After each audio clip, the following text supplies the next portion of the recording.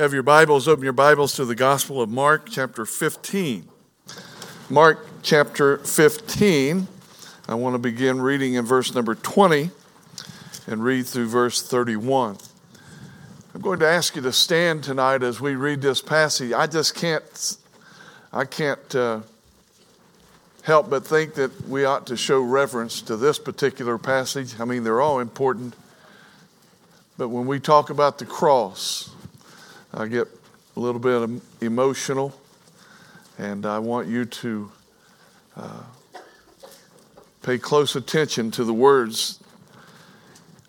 Mark chapter 15, verse number 20. And when they had mocked him,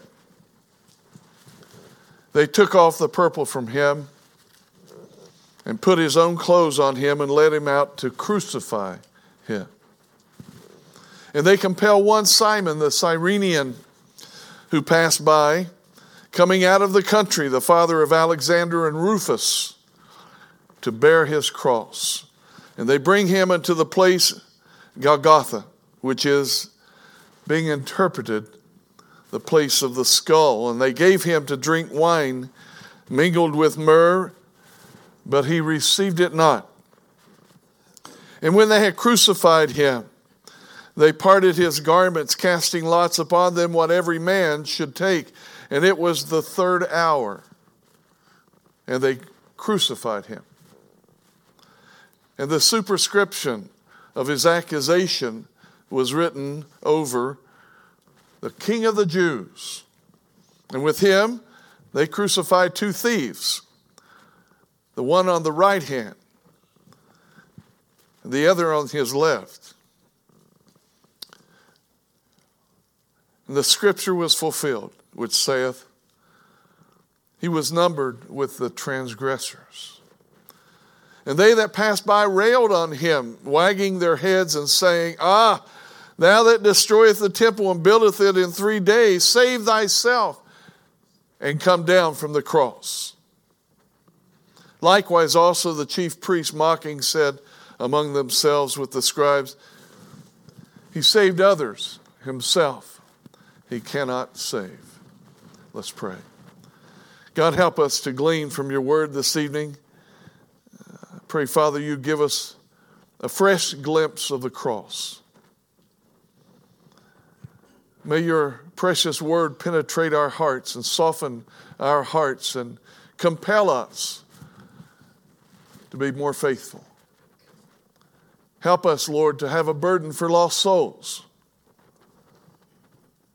And Lord, if there's someone here tonight that doesn't know Jesus Christ and the pardon and remission of sins, I pray, especially for that individual or those individuals, that you would convict them of sin and help them to realize their need of a Savior and believe that Jesus and Jesus Christ alone is the way, the truth, and the life.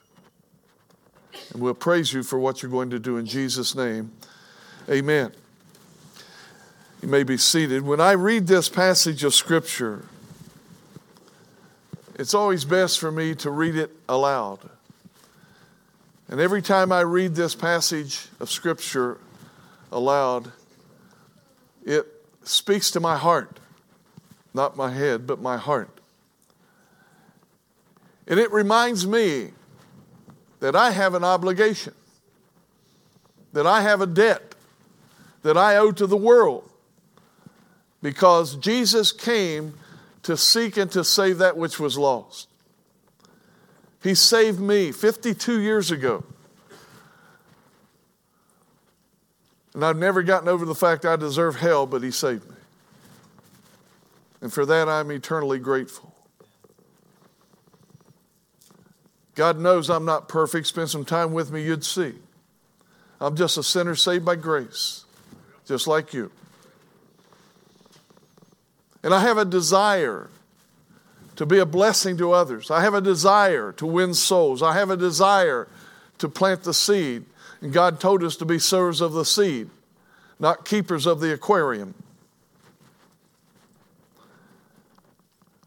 Too many people think that their job, their vocation as a child of God is just to attend church. That's not all you're supposed to be doing.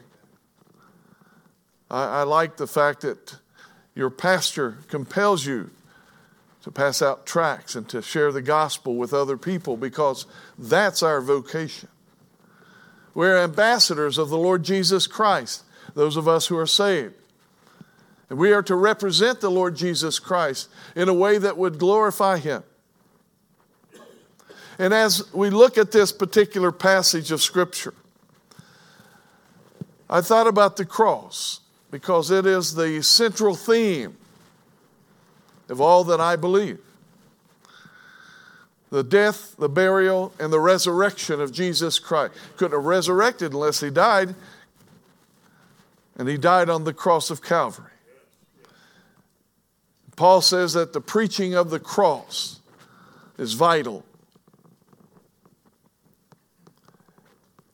Too often we've become accustomed to the cross. We see it on top of churches. We see it around people's necks. We see it on the back of automobiles. And there's nothing wrong with any of that. But we must remember that the cross was a means of execution. It was the most horrible way a person could die in the days of Christ 2,000 years ago. I don't know that that's changed. To be crucified was a terrible way to die. As a matter of fact, when we think about the cross, we have to realize that God's Word is replete with mentions of the cross for a reason.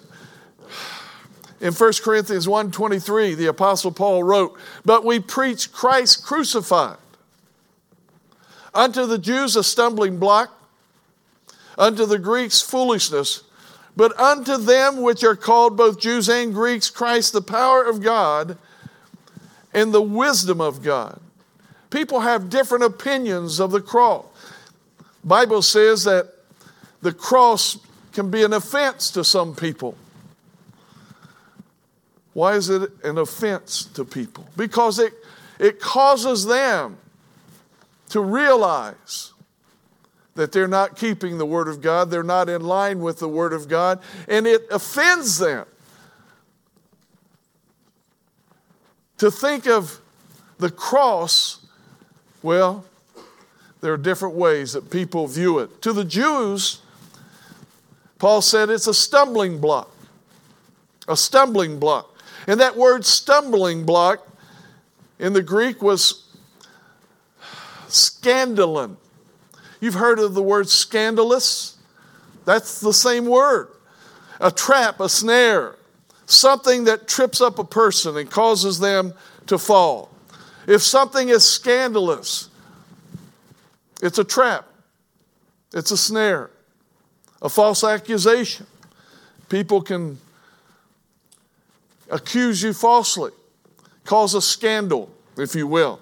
To the Jews, the idea that Messiah died on a cross, to them, that was scandalous. That was foolishness to the Greek. The Greeks called it moria. Ridiculous, irrational. That God would come down in the form of man just to die on a cross. How ridiculous. That's the way the Greeks viewed it. They considered it to be foolishness. A moron is someone who is foolish. Comes from the same word, moria. To the Greeks, it was moronic foolishness. But the Bible says, to those of us who are saved, it is the power and the wisdom of God. It's the power of God because it was by the cross that God destroyed the kingdom of Satan and broke the grip of sin. And all of us were born in sin. We are all born wrong. That's why we must be born again. We were all born with this guilt, with this conviction.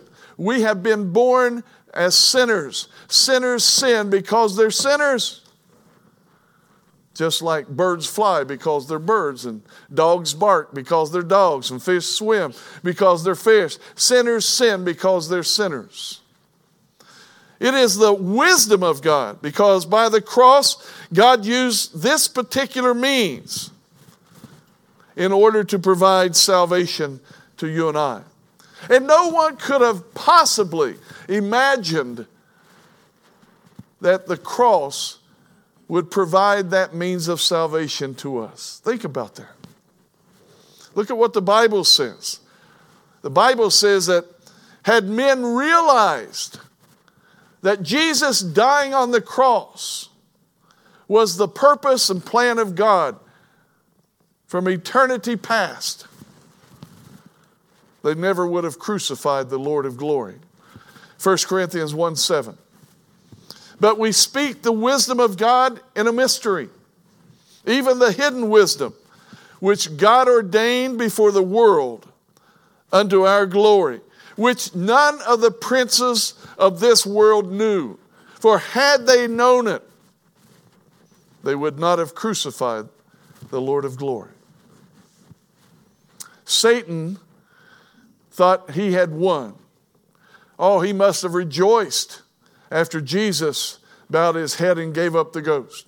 He must have thought, we finally killed the Son of God, the Messiah, the one that was prophesied in Genesis 3:15. The seed of a woman would come and crush the head of the serpent.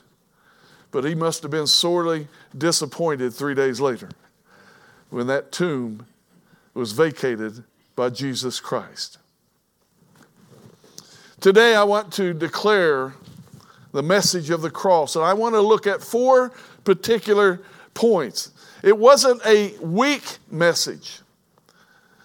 It wasn't a foolish message, but rather it was a message of the power and the wisdom of God. The first point I want to look at tonight is that the cross is a message of torment. A message of torment. What do I mean by that? Well, 3 times in the Gospel of Mark, we just read that Jesus was crucified. Crucified. And when you think about the death of Christ, as I said, it was a horrible, painful, hideous death, like no other means of execution. As a matter of fact, it was so painful that we get the word excruciating from the word, the 2 Latin words, ex cruciare. Ex, out of. Cruciare means the cross. And out of the cross, we get the word excruciating. I know I had wisdom teeth cut out and I bruised all the way down into my chest and I had stitches in my mouth. And it was excruciating. I've had other procedures over the years where it was painful. It was excruciating. Women giving birth, they say it's excruciating. I'll never know, thank God. But they say it's excruciating. There are a lot of things that are excruciating. But nothing is more excruciating than the death of Jesus Christ upon the cross. In Isaiah 52:14, listen to what God's word said concerning Jesus as he was taken to the cross. As many were astonished at thee, his visage was so marred more than any man, and his form more than the sons of men. He is despised and rejected of men, a man of sorrows, acquainted with grief. And we hid as it were our faces from him. He was despised and we esteemed him not. Surely he hath borne our griefs, carried our sorrows. Yet we did esteem him stricken, smitten of God, and afflicted. He was wounded for our transgressions. He was bruised for our iniquities. The chastisement of our peace was upon him, and by his stripes we are healed. All of that took place before he went to the cross. Before he went to the cross. All we like sheep have gone astray, Isaiah 53 says. We have turned every one to his own way. And the Lord laid upon him the iniquity of us all. Of all the painful things that happened on the cross, I suspect that was the most painful. Jesus, who never sinned, the Son of God, without spot, without blemish, who came to this earth. Where there was darkness, he brought light. Where there was hatred, he brought love. Where there were lies, he brought truth. He never sinned, not one time. Yet your sin and my sin was laid upon him. Jesus became a murderer because some people have murdered, some people have lied. He became a liar because he bore your sins and my sin. He took upon himself every sin, adultery, hatred, bigotry, homosexuality, and so many more sins we can name. And Jesus brought them all upon himself. He bore your sin and mine. When Jesus was taken to Golgotha, the place of the skull, we know it as Mount Calvary, there was a lictor, a man with a nail apron and a big hammer. And he pulled the nails out of his apron and he drove spikes, I believe, through the wrist of Jesus. The Romans learned how to extend the suffering of the victim of crucifixion. And so they learned that by bending the knees of the victim and placing one foot over top of the other and bending their knees, that the person on the cross in that position would not die quickly. You see, when a person dies upon the cross, it's not from loss of blood, it's from asphyxiation. His chest cavity, his abdomen, and all of that, it would constrict because of the pain, the excruciating pain. And that person who was on the cross, he would begin to suffocate. And so he would push on the spike in his feet and raise up so he could breathe. But when the pain became too much, he would drop back down into this position. And after a while, the constriction began again. And he would suffer from suffocation. And he would push. And there was this constant up and down upon the cross of Calvary. That's the torment of the cross. But there was also the tragedy of the cross. The tragedy. Christ was mocked by his enemies in Jerusalem. Pilate came and presented Jesus before the nation of Israel, before the people living there in Jerusalem.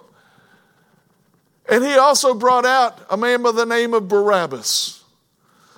And Jesus is brought before the people, the Jews.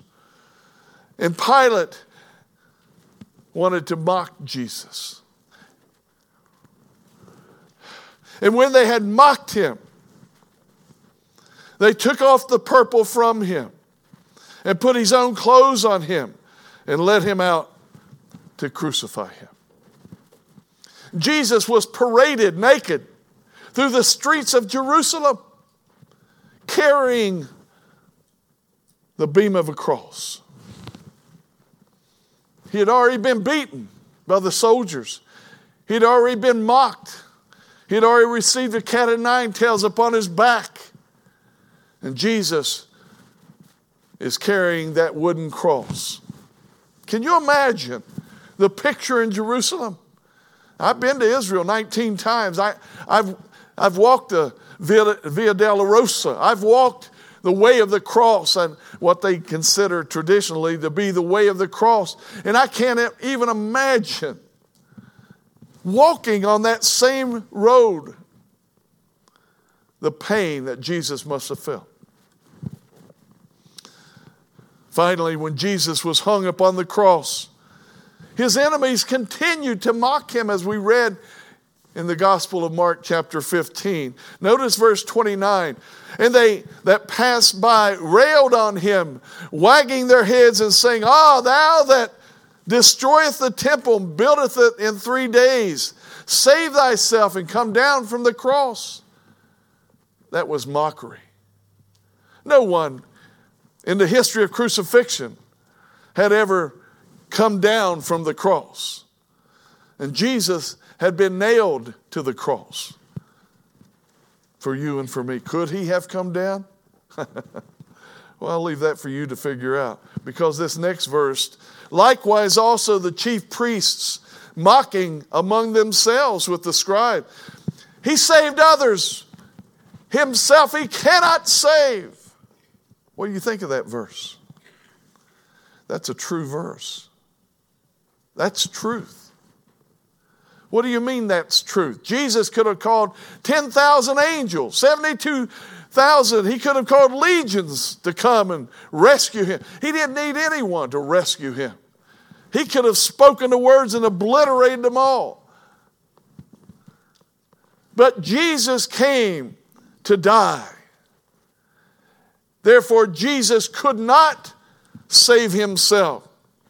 He could not have gotten off of the cross. If he had gotten off the cross, you and I would be lost. And Jesus came to do the will of the Father. And the will of the Father was for his Son to offer himself as a sacrifice for sin. When John the Baptist stood in the Jordan River and Jesus came, approaching John the Baptist, he said, Behold, the Lamb of God that taketh away the sin of the world. Jesus could save no one by his virgin birth. He could save no one by his spotless, sinless life. He could save no one by the miracles that he performed. He could save no one by going to the cross alone. The Bible says that Jesus came to taste death for all men. All men means all men. And whosoever shall call upon the name of the Lord shall be saved. If you're here today and you've never been saved, you can be saved tonight. Because the Bible says you can. There were 2 major tragedies about the cross. Number one, it was a tragedy that the Jews did not recognize Jesus as their Messiah. He had already confessed that he was the Messiah when he was in Nazareth in Isaiah 61. And then also you can read in Luke chapter 4. Jesus was reading from the prophet Isaiah. And he talked about the verses there. And he said, this day is this fulfilled in your eyes, your ears. I am the Messiah. He told the woman at the well, the Samaritan woman at the well, that he was the Messiah. And as the Messiah, he came to taste death. To do for us what we can never do for ourselves. It's a tragedy that they didn't recognize Jesus as the Messiah. If anyone should have recognized Jesus as Messiah, it should have been the Jew. For them, to them was given the oracles of God and the prophets. It's also a tragedy that man is so depraved that he would crucify anyone. Man killing other men. Think about what happened on October the 7th of last year, when those Hamas terrorists came into Israel and they killed 1,200 to 1,400 Israelis. Many of them, they beheaded babies. Babies were cut out of their mother's wombs. Children were forced to see their parents shot and killed. What kind of beast does things like that? What kind of depraved human beings would ever do such things? The worst tragedy in Israel, the worst tragedy among the Jews, I should say, since the Holocaust, when 6 million Jews were killed by Adolf Hitler, Germany, and also Russia. The cross is also a message of transfer. Very important. This is a very important theological statement I'm about to say. Notice in verse 33, and when the 6th hour was come, there was darkness over the whole land until the 9th hour. That's at 9 o'clock. Jesus was crucified. Darkness came upon the earth at 12 o'clock high noon. Think about that. The brightest part of the day, and darkness falls upon the whole land. In the 9th hour, Jesus cried with a loud voice, saying, Eli, Eli, lama sabachthani, which is to say, my God, why hast thou forsaken me? And that's how you ought to read that verse. Not why hast thou forsaken me, but why hast thou forsaken me? The disciples of Christ had already forsaken him and fled, all except the beloved John. His mother was still there. But many of the other disciples forsook him and fled, the Bible says. And now Jesus is being forsaken by his Father. I want you to realize the importance of this verse. For the first time in eternity, God the Father forsook Jesus the Son. Never before had this happened. When Jesus prayed in the Garden of Gethsemane and his sweat became as great drops of blood, the Father was with him. When he said, Father, if it be possible, let this cup pass from me. Nevertheless, not my will, but thine be done. The Father was with him. When soldiers came, led by Judas Iscariot, who had betrayed Jesus for 30 pieces of silver. When the soldiers arrested Jesus in the Garden of Gethsemane, the Father was with him. Judas walked up and kissed heaven's door and most likely died and went to hell. He tried to commit suicide, couldn't even do that right. The branch broke and he fell against the rocks and burst. When his disciples forsook him and fled, the Father was with him. Jesus was arrested by the soldiers and taken to the high priest. When he was taken to the house of Caiaphas, the Father was with him. When they accused him of so many things, and he opened not his mouth, but went as a lamb to the slaughter, the Father was with him. When a crown of thorns was plaited and pushed upon his head and his brow, and the soldiers played games and they began to push it back and forth, the Father was with him. When he was beaten, scourged, and mocked, the Father was with him. Think about that. Oh, this big bully probably thought he was something special. He was scourging Jesus of Nazareth. When Pilate presented him with Barabbas, the Father was with him.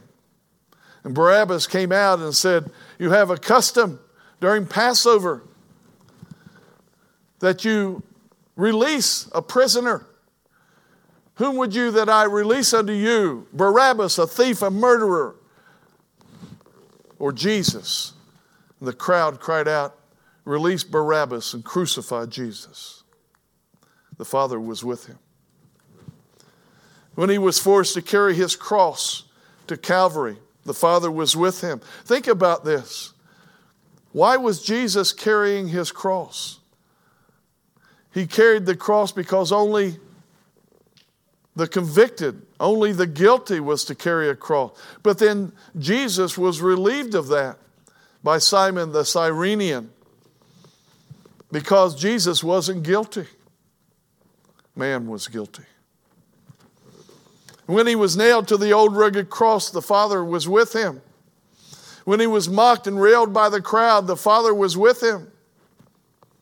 He was nailed on a cross between two thieves.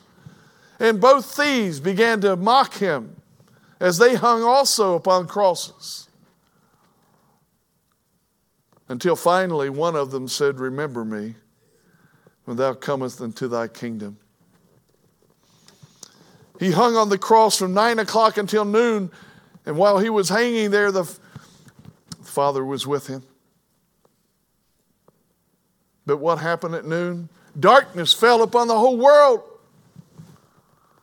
Why? Because the Father, for the first time in all humanity, the Father had to turn his back on God the Son.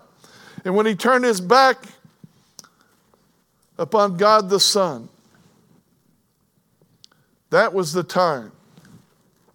That was the time when your sins and my sins were laid upon him. Jesus said, Father, forgive them, for they know not what they do. But when our sins were imputed unto him, God the Father, in all his holiness, could no longer look upon God the Son. And he turned out the lights. Then there's the message of triumph. The cross is a message of triumph.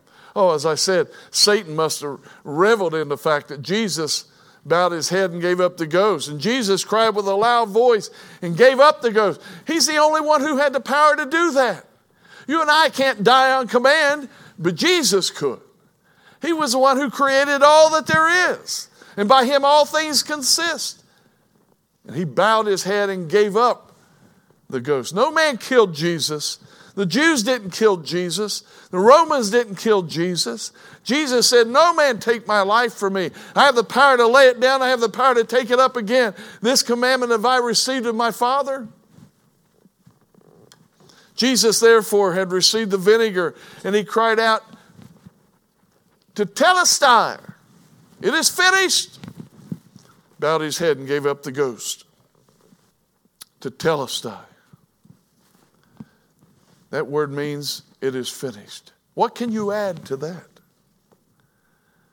Water baptism won't save you. Church membership won't save you. Good works won't save you. Giving money to the offering plate won't save you.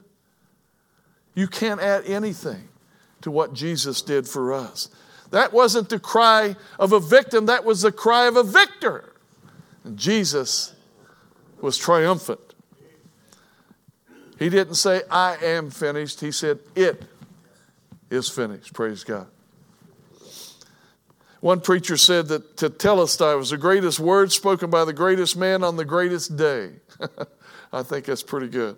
Spurgeon said Tetelestai conveys an ocean of meaning in a drop of language. It would need all other words ever spoken or ever could be spoken to explain this one word. It is altogether, he says, immeasurable.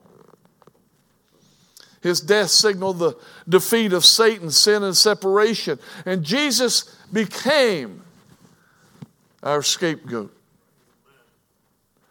Jesus became the propitiation for our sin. That word means that which appeases a holy, righteous God. Only his death could appease God the Father.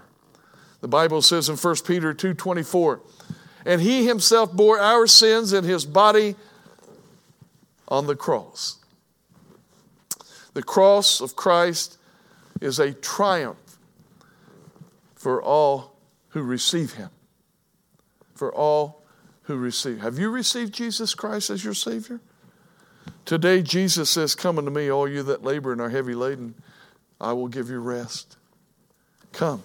That's what Jesus says. You say, well, preacher, you don't know what I've done in the past. Doesn't matter what you've done in the past.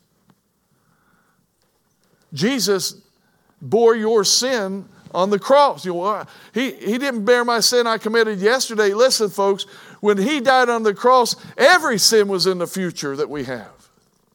He died for them all. He'll never die again. He rose from the dead victoriously. Because he lives, the Bible says we can live also. Bow your heads, please. I don't know how many of you have been saved or how many are not saved. It's between you and God. But I tell you today, right now, you can be saved. If you are saved, I hope that God gave you a fresh glimpse of the cross tonight. a fresh glimpse of the cross. And I pray that you would come to Jesus Christ and be saved. If you're lost, if you are saved, I pray that you would become more faithful. You say, preacher, I'm as faithful as I can be. Well, keep on keeping on, so I can tell you. But if there's someone here that needs to come and pray, rededicate their life, or maybe you want to come and pray for a lost loved one, a family member, a co-worker, a neighbor, someone that you know, ask God to help you be a witness to them. Father, we love you. We thank you for loving us. Have your way in this invitation. In Jesus' name I pray. Amen.